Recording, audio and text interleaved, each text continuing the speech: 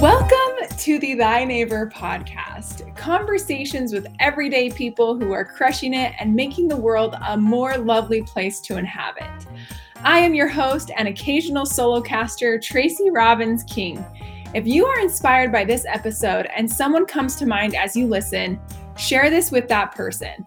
If you have benefited from the podcast, please like, rate, and subscribe on iTunes, Spotify, or Podbean. Your ratings, reviews, and shares make a difference and allow this podcast to reach more remarkable people like you. Lori Shirley grew up in Utah in a family of 14 children. She has a bachelor's degree in math education and a minor in history from BYU, Idaho. Woo woo! Jeffrey and Lori have been married for 12 years. They currently live in Okinawa, Japan, where Jeffrey teaches elementary on a U.S. military base. They've lived overseas for 4.5 years, and Lori enjoys reading, eating whole foods, plant-based, painting, hiking, and being in love with her husband. She is such an example to me, and I will tell you guys, from the time I met Lori, the thing that impressed me was how validating she was about her husband. And I just have to tell you guys, Lori loves her husband, but I feel like she is one of the best examples in the entire universe of being a validating person to the person that is your VIP in life. Lori, I'm so excited to have you on the podcast. Let's start off with your thoughts on marriage. First of all, thank you for having me. My life goal is to be on a podcast, so I can retire now, and I'm really excited about that. I love being married. It is like the greatest joy in my life. I know like the hierarchy is supposed to be like the Lord and then your spouse. And sometimes I think I might switch those a little bit. That's how much I like Jeffrey. And I just feel like it's such an honor. When he asked me he asked me out and we went on our first date. And then at the end of our first date, he asked me on a second date. And I've never felt so honored to be asked on a second date before. And that's just how I still feel, that he chose me to be his wife and that he has continued to choose me. I love it. I think I'm the luckiest. I hit the jackpot. So I love being married. It's my favorite thing in the world. And why do you love Jeffrey so much? What's not to love about Jeffrey? He is the most sincerely good person. He just wants to be a good person. He's funny, he's talented, but those are just like bonus tracks. He loves God. He loves me. I mean, we could fill a whole hour of all the things I love about Jeffrey. He's just so good, and he's so good to me. That's not enough. I can't even as much as I gush about him, I can't come up with the words still to properly gush about him. He's wonderful. I had really high expectations, like really high standards, and he just has exceeded all of them. It's wonderful. Were your parents, they have a healthy marriage? Did you come from a good example? Where did you get such a validating spirit? Because you do have such a gift. And I know that Jeffrey would say the exact same thing. He's like, I won the jackpot. Yes, my parents love each other. And I was just talking to my mom the other day and saying, like, if I hadn't seen my parents' relationship and I just saw not that all the marriages I've witnessed are horrible, but I've seen plenty of the not good.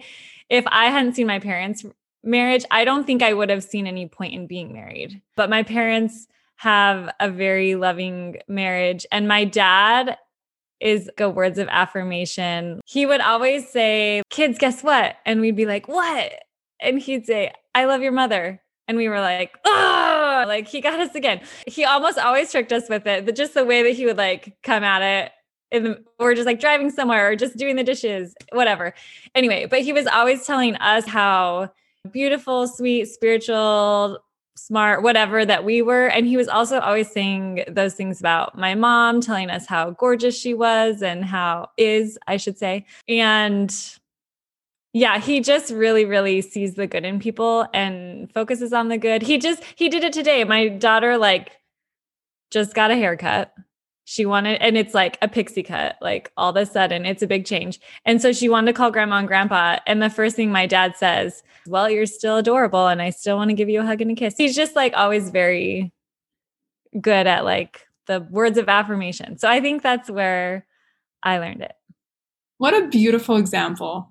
I want to applaud your dad and just tell him like, way to go. That is so amazing. I feel like that has blessed your own family. That validation that you give your husband and your children, how that's blessed your family.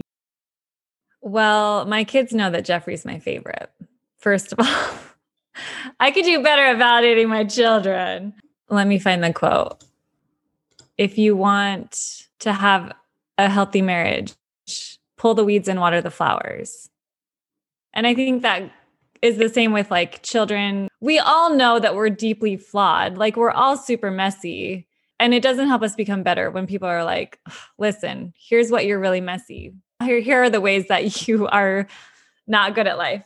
And it's easy to do that. Like, especially I struggle with that with my kids. Like it's easy to be like, you got to fix this. You got to change that. But that never strengthens a relationship. And not that sometimes it's not necessary, but Rascal Flatts says it best when they say, because you love me like I am. Like that's what Jeffrey will say. Like, I'm a great husband because I don't know that he would say he was a great husband, but he would say like, you love me like I'm a great husband. So like, what else could he be? Not that it's my fault he's awesome, because I don't think that it's my fault. But like when we love each other for like the best that's inside them, then the best comes out more. That was a really sloppy way to say.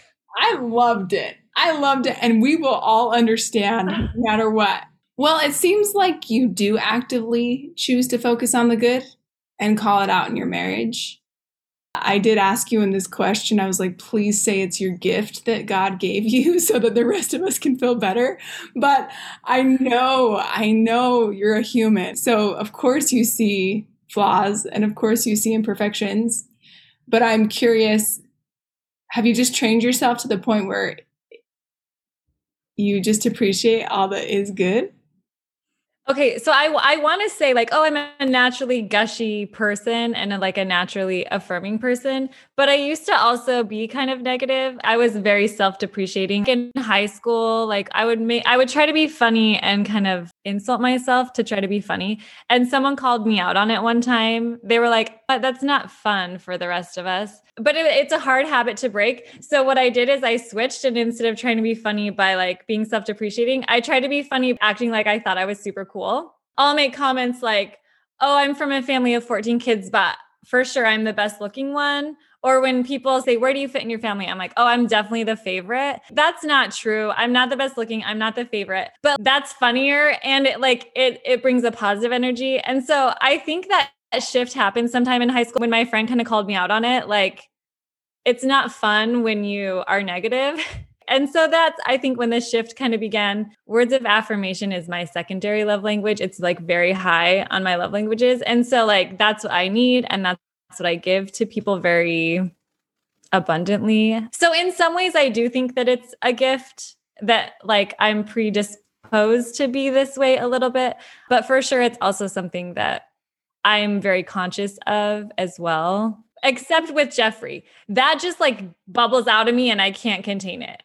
With my kids, I'm like more conscious of making sure I'm pointing out things that they're doing well. But with Jeff, I'm just like, oh my goodness, I love you so much. It's weird for people, but it's fine. Oh, it's amazing. And what have you observed from married people around you that has motivated you to keep your marriage as number one priority when kids can easily distract you? Yes, kids are distracting. I mean, we already talked about my parents, which is kind of the note that I had written down there. But I think the thing that I've learned the most is that we have a choice in how we view our marriage. There were times, usually like right after I would have a baby and I had severe postpartum depression, there were times where I thought for sure, like we weren't going to last. We're getting divorced, which is funny to think about because whatever, we were never even close to that. But we get to choose how we think about our marriage. We get to choose whether we think there's hope or not. No matter how hard our marriage is, we get to choose whether we see the potential in our spouse and whether we meet them where they're at instead of expecting them to change so that we can feel more comfortable or that it can be easier for us. One thing that I think really changed our marriage was we had the opportunity, because we lived in Rexburg, to work in the temple as a married couple, like to be ordinance workers. And I just remember seeing Jeffrey officiating in the temple ordinance and realizing he is going to be a God someday. And I get to watch that happen. That's so cool. He has this potential and this goodness inside of him. And I get to like be part of his journey to get there. And that's so cool to like witness that. We already had a good marriage, but serving in the temple really did change our marriage for the better and make it like more sacred and holy. And yeah. Thank you for sharing that. I see family as a place where we practice becoming better people, but it can be a really messy experience. And so what purpose or purposes do you see in family and marriage? I think life is messy and can be a refining experience, whether we're married or not, or whether we have the opportunity to have children or not. So I do want to like say that first, that we all have refining experiences. And for sure, having kids is one of them. Jeffrey and I will both tell you, we thought we were pretty cool until we had kids. And then we were like, wow, I'm super messed up. Having children has brought to my attention many things in my life that need to be refined. And for other people, not being able to have children or not having a spouse or other things, it's not all about either like marriage or not marriage either. But like other people have other refining experiences. That just happens to be one of the major ones in my life at this time. I thought I was good with kids until I had kids. And I'm still good with other people's kids. Let me tell you, like I can handle someone else's kid's tantrum like nobody's business. But when it's my child, it's different. So I think Christ refines us and our life circumstances show us in what ways we can better come to Christ and allow him to refine us. I guess that's my answer. And how have you gone to Christ? What has been some of the ways that you've been able to latch on to him when you're wondering, wow, is this my life? Or is this me right now? Is this what I just did? First of all, I'm from a family of 14 kids. Like I thought I was going to have 12 children.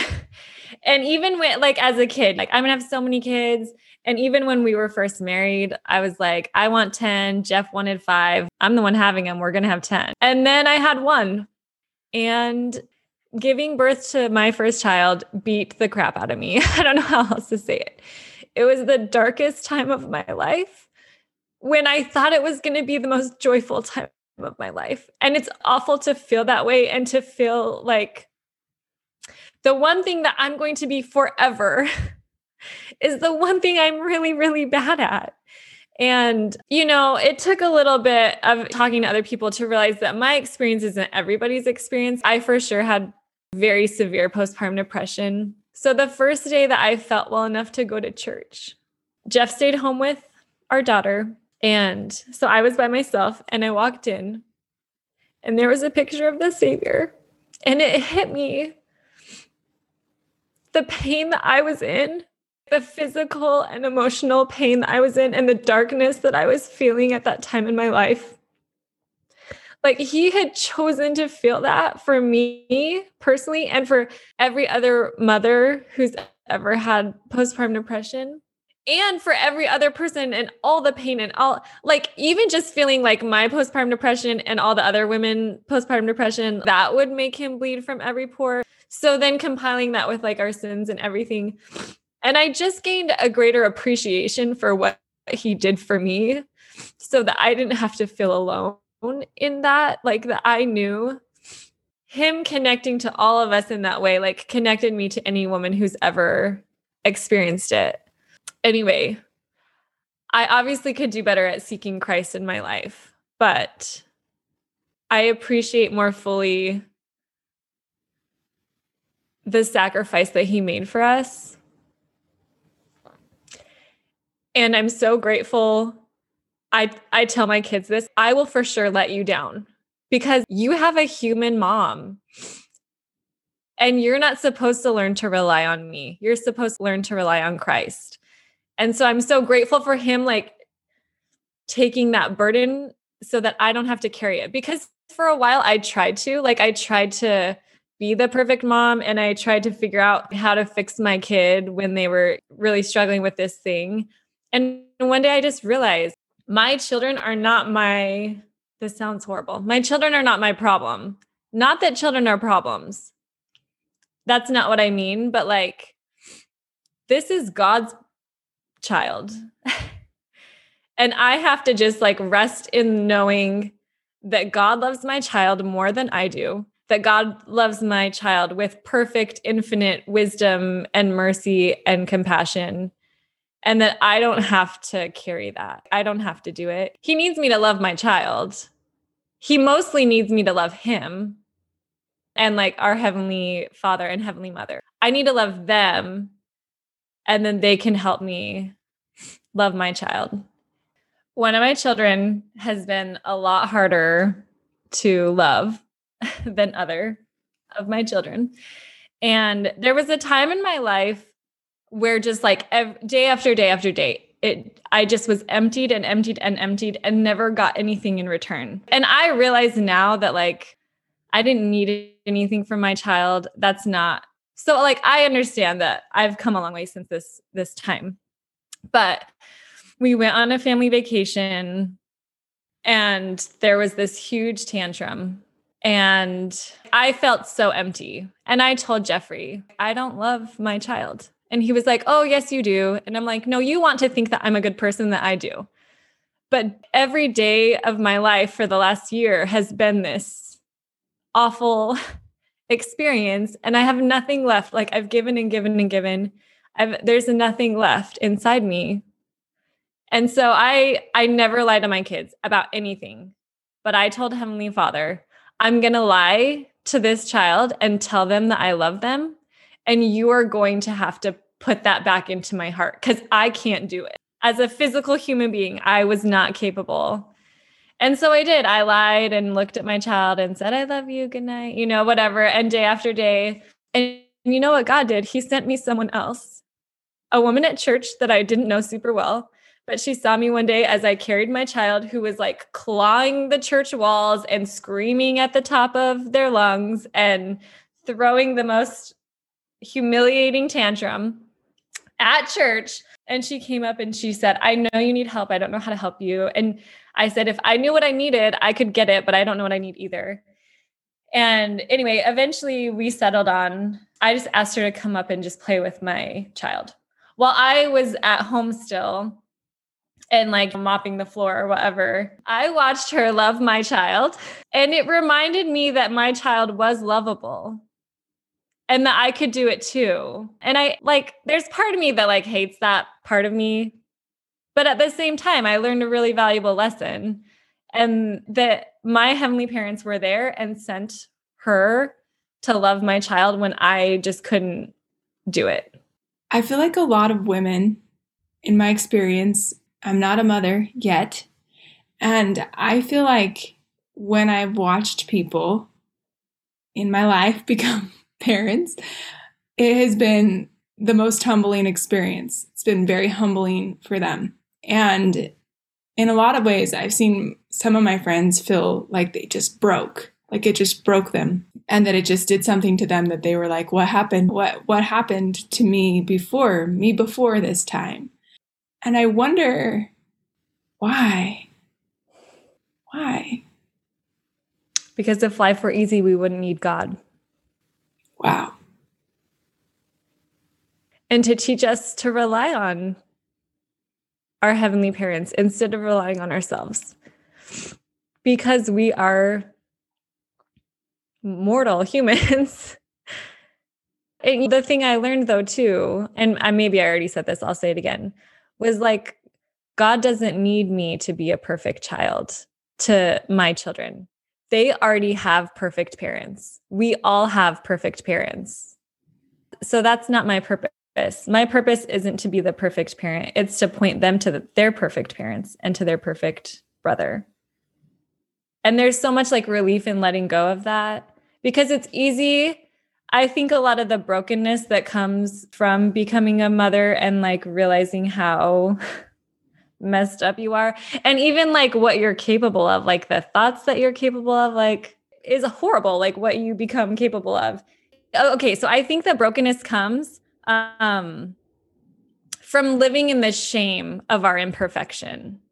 And there's so much healing in learning that we don't have to live there. We don't have to dwell there. We don't have to pitch our tents toward our shame and our imperfection, because like I'm going to keep messing up. I'm going to probably yell at my kids again. I don't do it as often now because I let go of the standard of that was awful. I'm never going to do it again. But I know I just stopped dwelling there. But for a long time, I did. For a long time, years, I felt like somehow I got the wrong children. Like they deserve a better mother. I'm not cut out for this.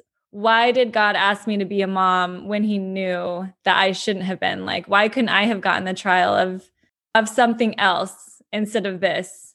Because I lived in the shame of how much I failed. And when I let go of that and I just stopped dwelling there, I became a way better mom because I accepted my brokenness. I accepted like my imperfections and stopped holding myself to that standard to be the perfect parent. Like I never will be. So why try? And I don't mean like, why try being a good mom, but like, I'm not going to try to be perfect. What do you feel like underlies perfection? Do you know what is maybe the motivator for perfectionism or being perfect? I think we want to feel good all the time. We can pretend like, oh, we want to be perfect because Christ commanded us to. I think we just want to feel good. And even sometimes being a good parent doesn't feel good. It doesn't feel good when my child is like screaming in rage and I'm like, I'm here for you. I love you. Let me know when you're ready to talk to me. It doesn't feel good. It feels like, like inside. Like, anyway, so I think we want to feel good and we think that if we're perfect, we'll feel good. That just blew my mind. I've never heard somebody describe it like that. And I feel like this has been an answer to my own prayers over the last couple of days of things that I have been struggling with, because I think in my own experience, I have these high standards for myself and then I don't hit them. Shocker. I miss the mark. Woo, like way miss the mark. And then normally I can I can bounce back, but I feel like the last couple of days it's been like, man, how long have I been trying? How many years have I been trying? And I am still where I was when I felt like I was 15, or I don't know. There's some struggle and frustration in that. And I think that's why we turn to God, right?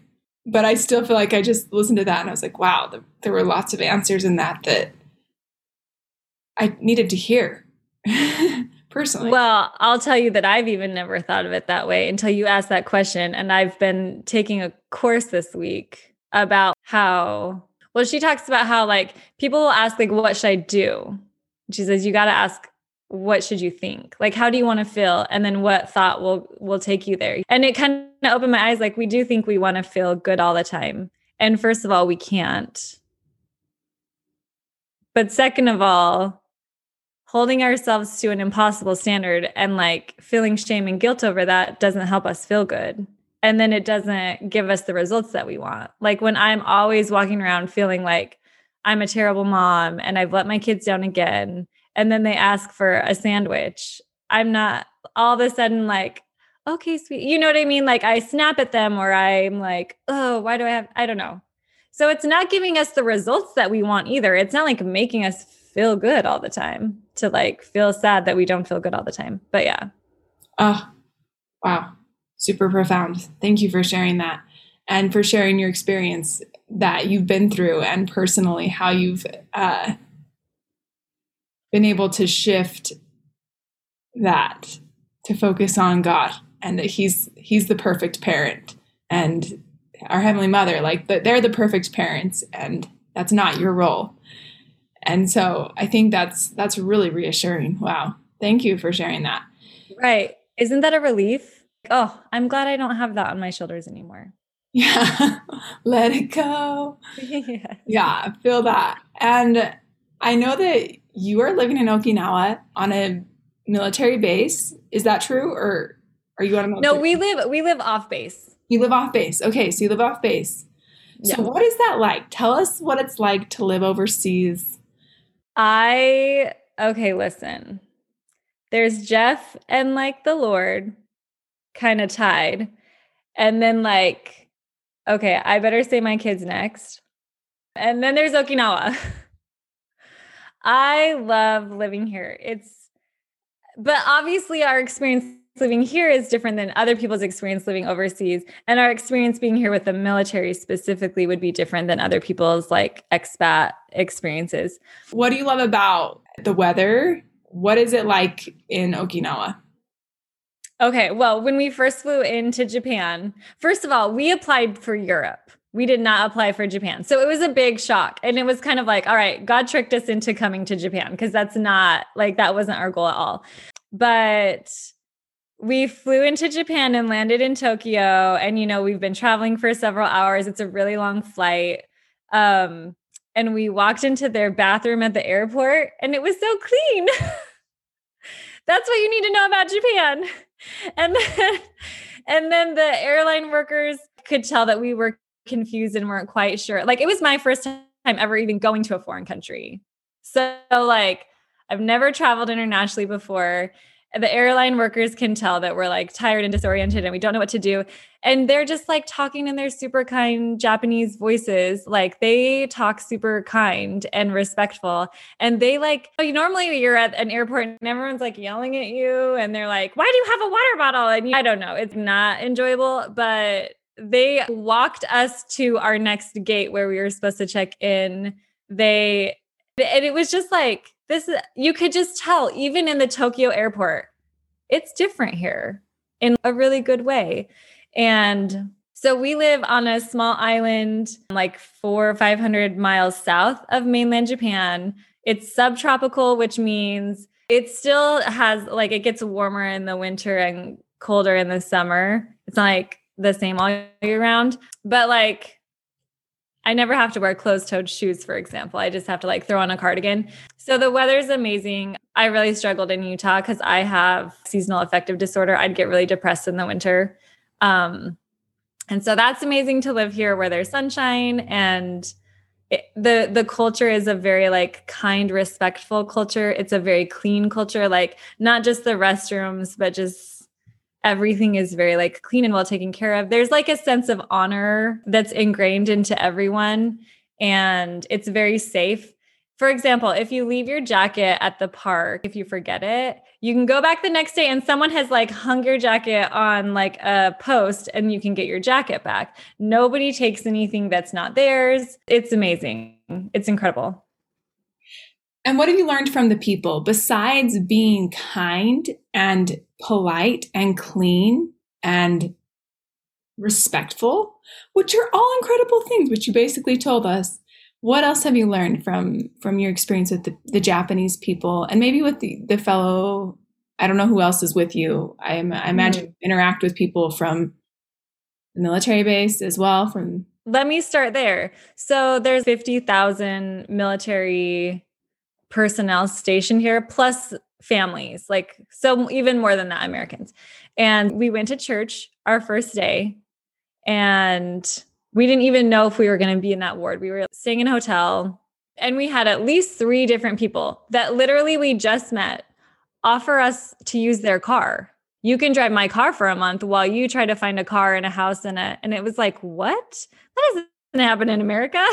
I realized very soon that it's partly because cars don't cost very much money and they're not very nice cars, but still just the generosity, because all of these people live overseas away from family. And because most of them move every 2 to 3 years, you make friends faster. You welcome people in because you've been there. Everybody knows what it's like to be the new person. Everybody's very generous with their time and energy. We had someone at one point, we had to move out of one of the hotels we were in because it was booked past the dates or whatever. We still hadn't found a house. It took us kind of a long time. And we were having a hard time finding another hotel. I don't know if it was a holiday or something, but all the hotels were booked. And just this lady was like, oh yeah, you can totally live in our house. And I was like, what? Anyway, like people, like I didn't know her. Spoiler alert, she's the same person who loved my child when I couldn't. So obviously she had some great things going for her. But yeah, everyone's just very welcoming and very willing to help each other out. And it is true, when you don't have family nearby, you do become each other's family. And there was a time last year, my arm stopped working. Like I lost mobility in my right arm and ended up like having to go to like physical therapy and stuff like that to get it back. Both locals that I've met and people from church and people from Bible study and random strangers from Instagram were like bringing me dinner, giving me rides places. It was incredible. I like to be on the giving end of things. And I remember one time we were bringing someone dinner and my kids were like, well, why? I know the mom had surgery, but like, can't the dad cook dinner?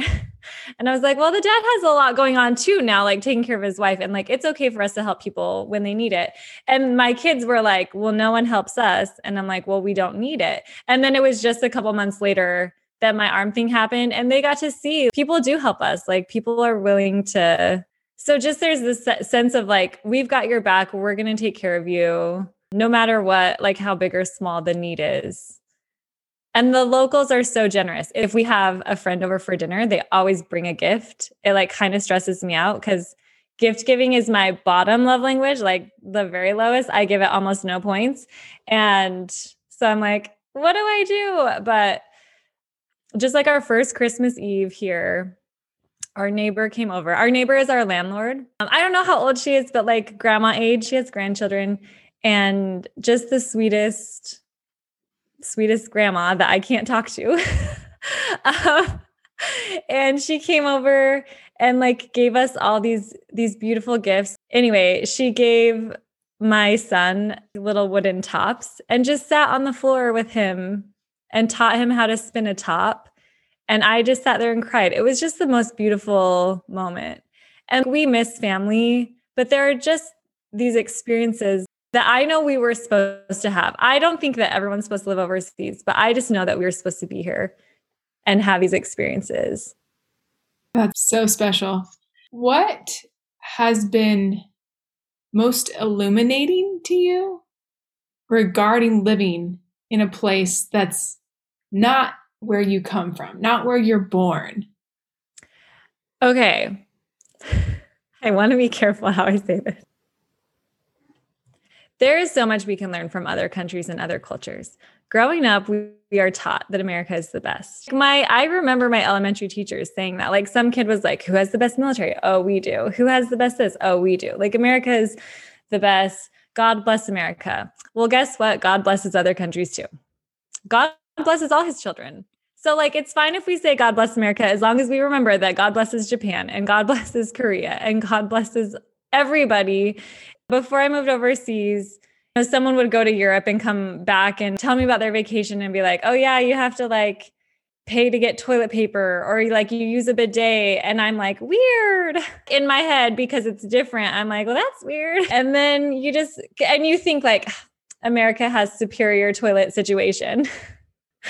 Like, why of all the things are we like so proud about our toilets? And then you land in Japan and listen, when I walk into a Japanese bathroom, not only is it clean, which is very superior to anything America offers, the toilet lid opens to greet me. There's a heated seat.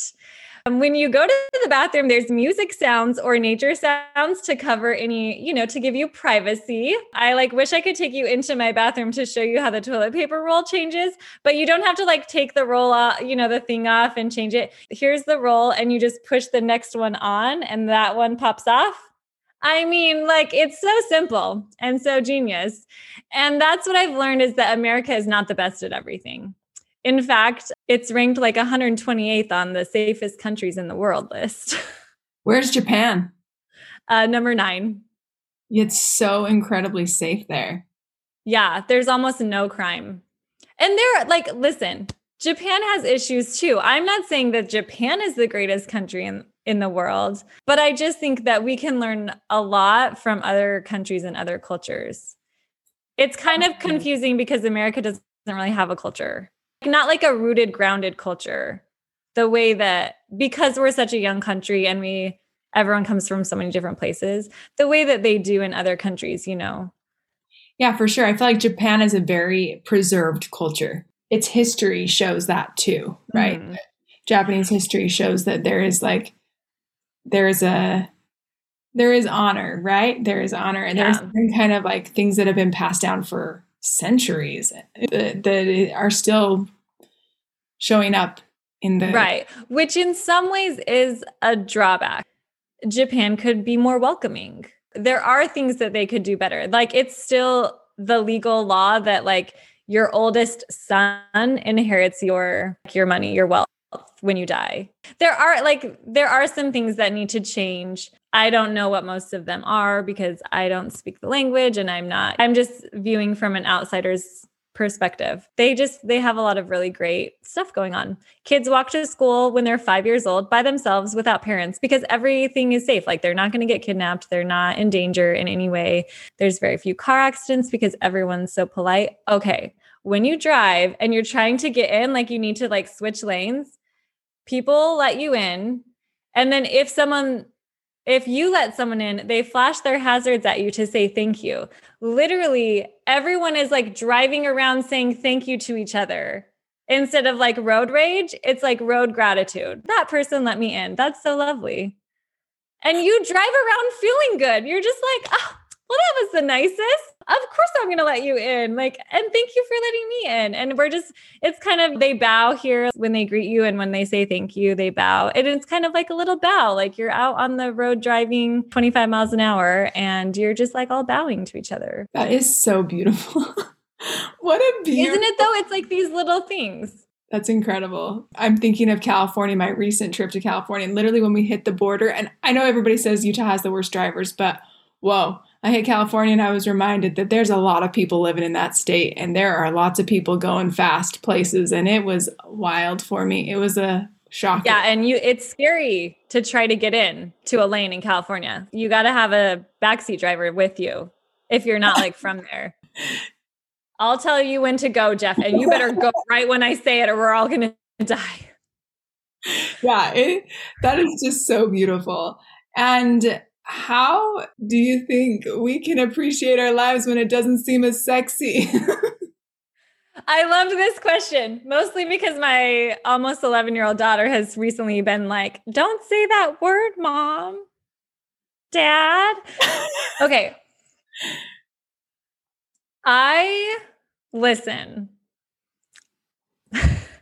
Okay, I'm going to give you like a kind of long story, but I remember when we lived in Utah reading an article about a family who, like, the husband had developed an app and sold it for millions of dollars, and they were traveling the world. And I was like, as I read that article, I was like, well, how come my husband's talent is to teach multiplication to third graders? Like, that is his talent. Like, he doesn't want to do anything else. He loves his job. He was made for this job. He's good at it. I'm grateful that he can do it, but like, I might be more grateful if he sold an app for millions of dollars and we could travel the world. I'm just saying. So I knelt down and told Heavenly Father, I was like, listen, if you want to like guide us to some awesome thing and we'll make millions of dollars, and like, trust me, I will do good with it. Like, I will build the kingdom, you know. I know that's not how prayer works, right? But I just did it anyway. I just said it anyway. And then about a day later, after some reflecting, my prayer was this: Heavenly Father, how can I build thy kingdom with the gifts and talents that I've been given? And it totally changed my perspective, because listen, there is something sexy about traveling the world, but also if you've ever been on a vacation with kids, you know that it brings out the worst in everyone. So maybe it's not as awesome as it seems, but there's something to be said of that it's like glamorous and fun. And so I got an answer to that, and it wasn't moving overseas. Originally, it wasn't. But I just took that answer and felt peace with it. Like, okay, if this is what God wants me to do, I'm going to do it. And it's going to be awesome. And like, this is, you know, I want to do what he wants me to do. And at one point we had like wanted to downsize our home because I hated being in debt. It was the only debt we ever had, but for some reason I just really let it get to me. Like it wasn't even, our mortgage payment was like $750. It wasn't even like a lot of, I know. It's like funny to me now. Oh my word, Utah. Was that like, your mortgage payment in Utah? Yes. We had made like a 20% down payment, but we also bought when the market was low. And so our home was like 2,500 square feet, and it wasn't like super high end, but it was nice and, new carpet and stuff. And yeah, our mortgage payment was that cheap. Okay, but it really bothered me to be in debt.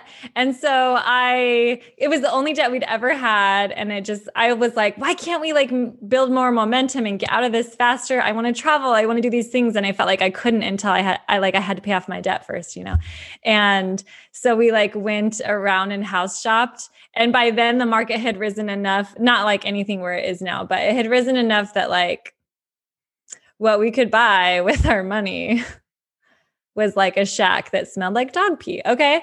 So then this house opened up on the market and it like had all this land and it was for sure a fixer upper, but I was like, we could do it. And God said, the Holy Ghost said in my mind, wait 3 years. And I was like, okay, I can do that. Like, I mean, isn't that what we all kind of want sometimes? Like, tell me when I'm going to get married. Tell me, like, I can wait. I just would like to know when. Like, when am I going to have that baby that, like, I feel like it's coming, but it's taken 15 years of fertility. Like, we all just want to just tell me when, and then I can manage it, So I feel like I was getting, like, the ideal answer, like, wait 3 years. And I'm like, awesome, I can wait 3 years. So I just knew, like, something better was going to come in 3 years. 1 year later, I felt like we were supposed to put our house up for sale, and Jeff was supposed to apply to this job that he has now. Lots of people told us it would take years to get hired. And lots of people told us we were crazy for putting our house up for sale when he didn't have a job offer yet. Like, a lot of people have opinions about what you're going to do, but like, what's God's opinion? That should be your opinion. And then it doesn't matter what anyone else's opinion is, because nobody else, if we had listened to opinions of even people who love us and care about us, we wouldn't live here, but we would be the ones living with the results of that. And I felt very stagnant where we were. What I thought I wanted was to like buy like a dumpy house on 5 acres that like didn't have water rights. And what God gave me, because I waited, what God gave me was like a beautiful home on a hill overlooking the ocean on a tropical island where Jeff has a better paying job, where we get to fly home every summer to see our family. And I don't have depression anymore because I have sunshine, and Jeffrey's anxiety is not as severe. And our kids have these opportunities to do these things that we just wouldn't have ever done. Or maybe we would have eventually, but it would have taken us longer, to get there. Just something as simple as like, I learned to swim when I moved here. That's cool. I always thought it would be cool to swim. And now I snorkel. And it's incredible. Just like these opportunities, like what I thought I wanted, like God gave me something so much better. And to me, it's even better than making millions of dollars and traveling the world, because that's not how God intended me to impact people. He wanted me to love my friends and like show up for them when they need it. And it's harder to do that. It would be hard for me to do that if I was traveling. And anyway, I'm not saying that traveling the world is a bad idea or that it's not what someone else is supposed to do. It just wasn't what we were supposed to do.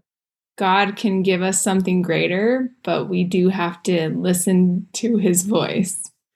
Sometimes it's harder, but it's still better, even if it doesn't always feel like that at the time.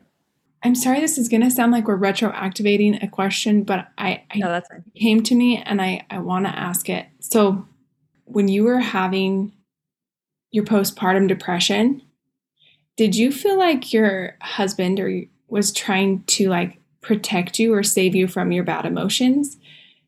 Was there ever like and I know this may sound weird, but like this effort to protect each other, like, oh, I don't want you to feel so badly, like, and feeling helpless, this helpless situation. Did that ever happen for your spouse?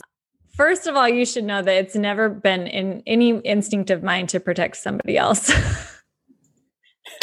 I don't try to like protect my children from pain and disappointment. Like I know some parents are like that and whatever, like they can work through that. That's just never been my instinct. I'm like, let them fall and hit their head and then they're going to learn to like look where they're walking. Or maybe they won't and they'll just keep falling and hitting their head, you know? So like it was never in me to like protect Jeffrey. Well, I guess that's not true. When I First of all, I had depression before I had a baby. It was just seasonal depression. And I didn't recognize it because we lived in Idaho where it was cold. Around the time when my depression was the worst was like finals. So I just like associated, like I didn't associate it with depression. It was just like, I'm stressed, it's finals.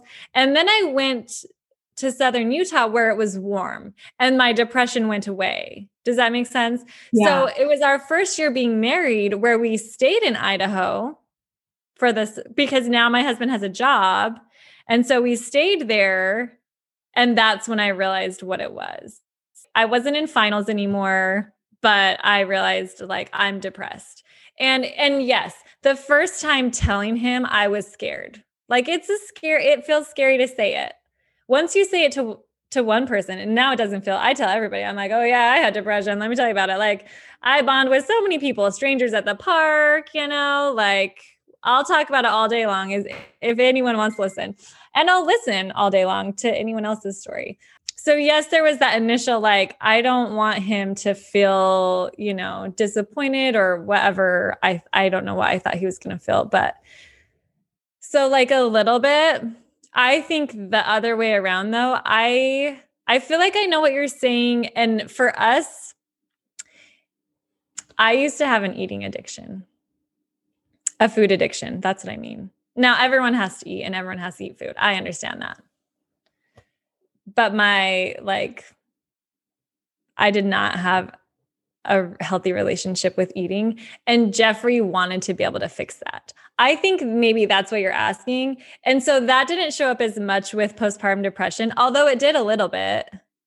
It showed up more with my eating addiction, that he wanted, like, well, how can I help you? Do you want me to remind you? Do you want me to exercise with you? Do you want me to whatever? He wanted to know like what he could do to fix me. I don't think he thought of it that way. I think he just wanted to help me and support me. But I've had friends who know my story with eating and like how I've overcome that. And they have a husband who's struggling with being overweight and it does affect us. Like it affects our chemicals and stuff. And so like maybe depression from unhealthy habits. And they come to me and they're like, well, what can I do to help him? And I'm like, stop. You love him, but you can't fix his problem for him. And there's nothing you can do. No amount of healthy meals you can make that's going to change him. He has to change when he's ready. And I know that's not the answer people want to hear, but like, no one could fix my depression for me. Like that was just a journey that I had to walk. And there are people who can help us walk it, like therapists. I started going to therapy last year. It's so cool. Why didn't I do that earlier? I should have. And did that lead you to doing the plant-based diet? Or why do you, like, what led to that? Yeah. So actually my sister went to a class and learned about like the way we eat and the way it affects our emotions and like our mental well-being. So she kind of gave me some information basically saying like, this might help you with your depression. So originally it was less about like my my food addiction and more about my mental well-being, and emotional well-being. And so I learned a little bit about it. And I know that like the internet works this way, that once you like find out something, like all of a sudden you get more information about it. But I just started seeing a lot of things about it that were like kind of testimonials of like, this is how I used to live. This is how I live now. And a plant-based diet helped me with that. And I know that it's not for everyone. But I for sure feel like God was guiding me to it and placing these like testimonials in front of me, like the mouth of 2 or 3 witnesses. Like that was the thought that came to mind, like the 4th time I saw something, and my sister had given me this information. And so I kind of started trying it, but I have chronic stomach pain. And it happens like every 4 to 6 weeks, and it's awful. And like, I'm like hunched over crying from it. So that had started, and at first it was every few months, and then it became like every month, and then it became like every 2 weeks. And right around when we moved to Okinawa, we had kind of eliminated most dairy and meat from my diet, but I ate a yogurt and I got super sick again. I was like on the couch in pain for 5 days in a hotel, like not even in my own house, but that's when it kind of clued me in. Like, I think I ate yogurt in all the situations where I ended up getting sick because I liked yogurt and it seemed like a healthy choice. So that's when I decided to cut it out, but we still ate like meat sometimes, but I didn't eat yogurt. And then I met someone, once again, like the witnesses thing, I met someone who had like watched a documentary and had decided to become vegan. And so I was like, Jeff, watch this with me. And he was like, it was very eye-opening for him. And him being on board was the thing that changed it the most, was like, all right, let's try it. So we tried it for a while and then went to Christmas parties. And I was like, well, in times of Thanksgiving, like it's fine. Well, I think that works great for some people. And for me, it doesn't. Being sick on Christmas Day was the worst. And being sick on our family vacation that we had planned for 2 days after Christmas, because I was sick for several days because of how I had eaten.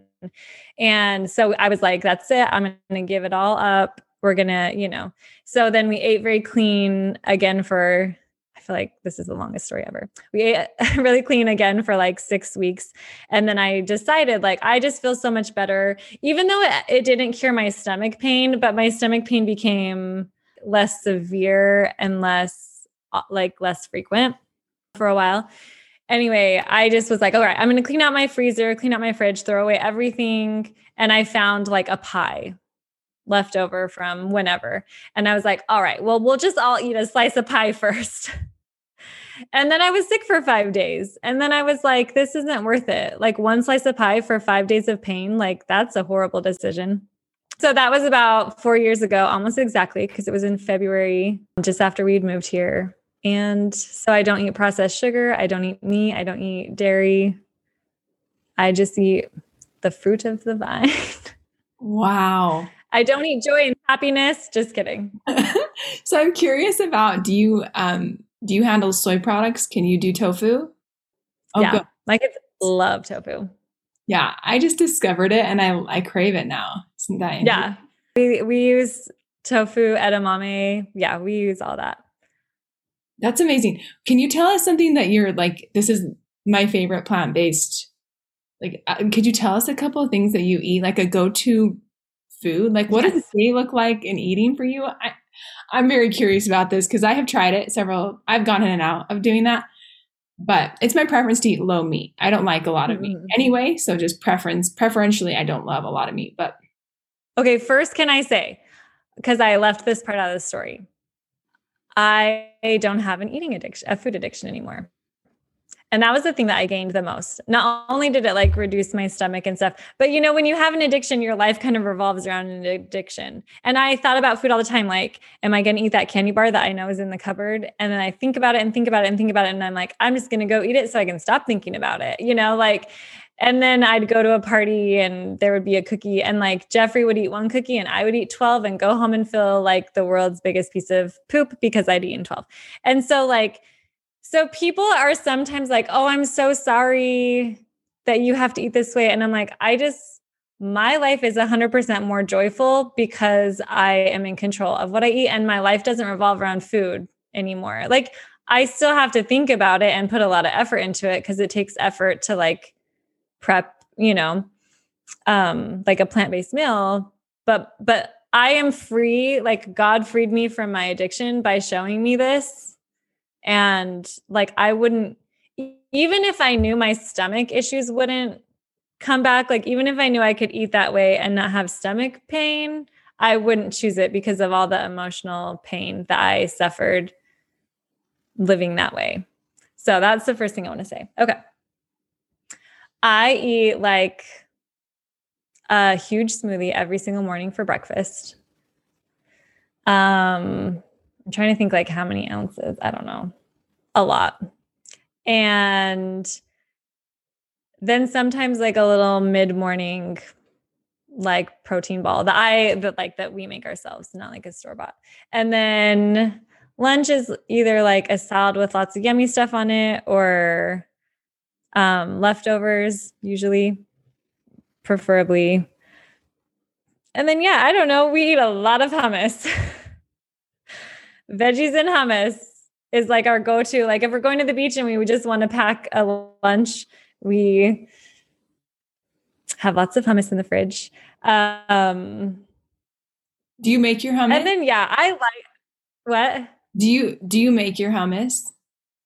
No, and people are always confused by this. Like, if you're vegan, but I make almost everything from scratch. Like, I make salad dressings. I make, like, I'm always making stuff, chopping the vegetables, doing all that stuff. And I just find great joy in having one thing that I don't have to make. That is so good. I can buy that from the store.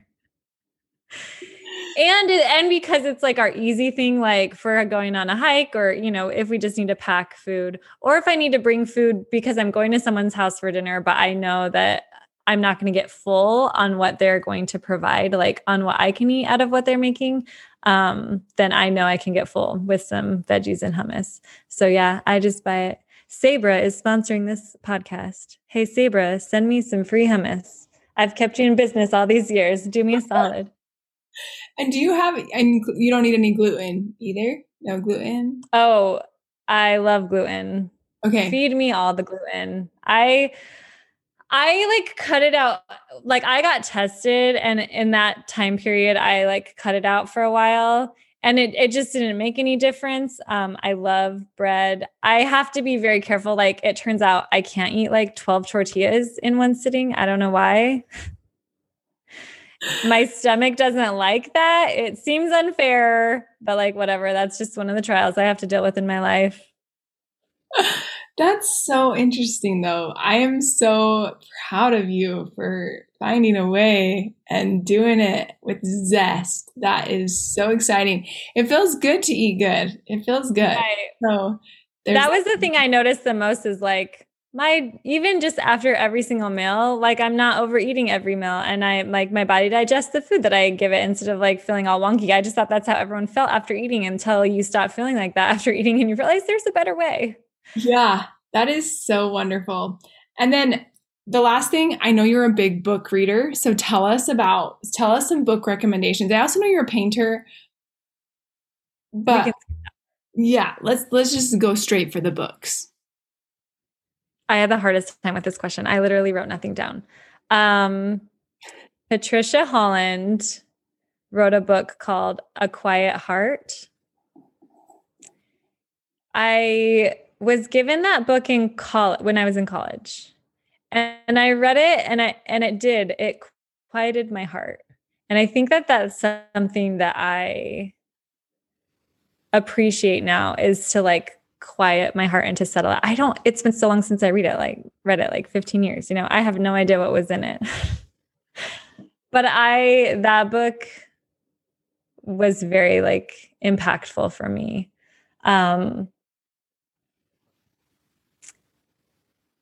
One of my favorite quotes from that book, I wrote it down. We must have the courage to be imperfect while striving for perfection.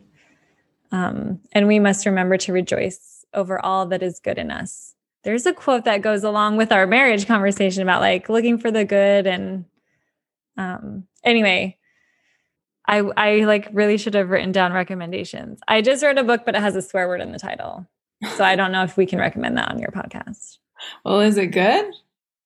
I feel like it's funny because it's funny because my daughter was like, Mom, she was like sounding it out. It has an asterisk in it, like it doesn't say the word, but yeah, she was like sounding it out. And we were like, oh, don't say that, honey. Like it's a bad word. And she's like, Mom, why did you check out a book from the library with a bad word in it? It's called How to Get Done, How to Get Stuff Done, we'll say. Yeah. And I feel like I felt compelled to grab it, and I don't know why, because I don't like swearing at all. But so there's definitely like, listen, don't recommend this to anybody. It like there it says some F words. There's some like periods of language. But it was a really impactful book for where I was at in my life. I just read it like in November, December. And basically the theme is like, let go of the stuff that's not important for you and like kind of rethinking what is necessary in our lives, because we grow up with these things that we're taught, like something as simple as like, I should make dinner. Well, should I? Like, you know what I mean?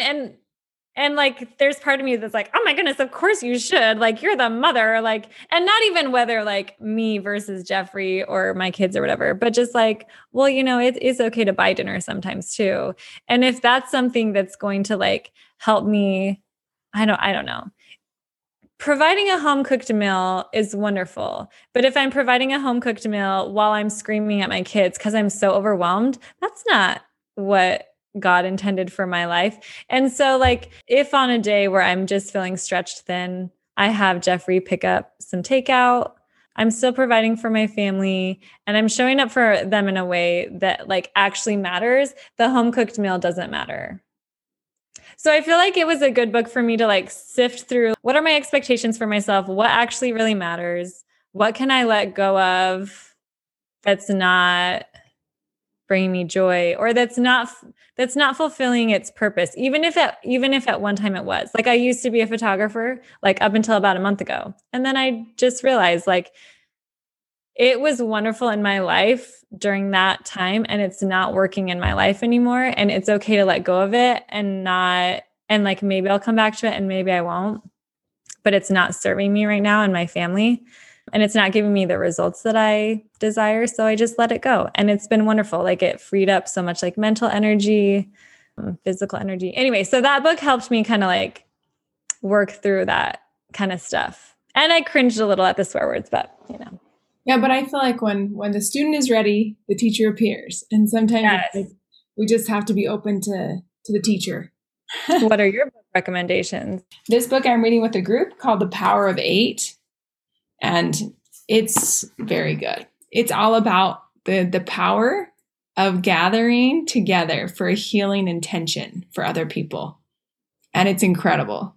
Cool. Basically the science behind healing and how we heal each other by sending each other healing intentions. And I mean, prayer or whatever we want to, but really just sending somebody a healing intention. And there's so many times where I say like, oh yeah, I'll pray for you. And then do I pray for the person? And so I've been trying to be better at like thinking of like, I can see you in Japan and actually sending you like a healing, being like, please help her to heal, like send her love and whatever. And intentionally send it for like 1 minute, not just like an intentional feeling of love or a feeling of healing or whatever it may be. And I have had some really amazing experiences just with that. And I've only read the first like few pages of this book. And that's amazing. Isn't there power in being like very intentional? About a year ago, I started going to a Bible study, all different denominations. There were just like 4 or 5 of us. And I showed up the first day. I didn't know any of these women. Like I literally I'd met one briefly and like didn't know anybody else. And they all sit down and get settled and they're like, any prayer requests? And then they all start saying like a specific thing that they want. And I was like, why don't we do this? I do it with Jeffrey sometimes, like sometimes on Sundays when we do like our family council, our couple council, navigators council, whatever you call it. I'll say like, is there any specific way I can pray for you this week? But it was just so powerful. Like we got to know what was really going on in each other's lives. And like the first day I just was like, I don't know, help me not yell at my kids. But then like I got better at saying, yeah, like, yes, you can pray that I will have like the wisdom to let go of the things that aren't important, or the courage to, I don't know, whatever it was. And it really, yeah, there is power in that. Yeah. That's so cool. I love it. I'm into Exodus, reading through it like a little. I binged Genesis. It was ridiculous. I read through Genesis so fast, and I was like, that is the weirdest experience. I've never like binged the scriptures. I know that sounds weird, but it felt like I was just like, wait, what's next? What happened? Mm-hmm. Wait, this happened? Like this stuff happened, right? And I was seriously fascinated. It is interesting because like I feel like I know the Book of Mormon like really well for the most part. Sometimes I'm still like, oh, I forgot about that part. But like I know the stories, I know the quotable scriptures, but then like I'm like, Jeff, why did I think that they were on the ark for 40 days? And like, no, they were on there for like way longer. Like, right. But like everyone's like 40 days and 40 nights. No, that's just how long it rained. Yeah. Like they were on there for way longer. And just, yeah, those like little moments where you're like, what? And it's different to read it as an adult. And like, yeah. Yeah, I'm definitely getting a lot more out of it. And I'm a lot more fascinated by how crazy it is. And then when I think I have problems, I read Genesis and Exodus and feel better about them. So it's really great. The power of comparison in my life working out just great. Yeah. Anyway, I'm just kidding. Anyway, but you know. It's like President Hinckley. He's like, most of our problems are pretty manageable. Come on, kids, buck up. Yeah, I love it. Well, is there anything I haven't asked you that you wanted to say? Oh my goodness, I don't know. I'll probably think of it later, but yeah, whatever you said, I'm sure is fine. Well, I am so grateful for you. This was an absolute treat, and everyone who listens to this is going to be so delighted that they got to hear all the wonderful wisdom and the hilarious way you say things and share your stories. I was very entertained, I will be honest. And also, I was so touched just by the depth of this interview. So thank you so much, Lori. And I want you to know I'm so grateful for who you are and that you have embraced the gift and the gifts that God's given you.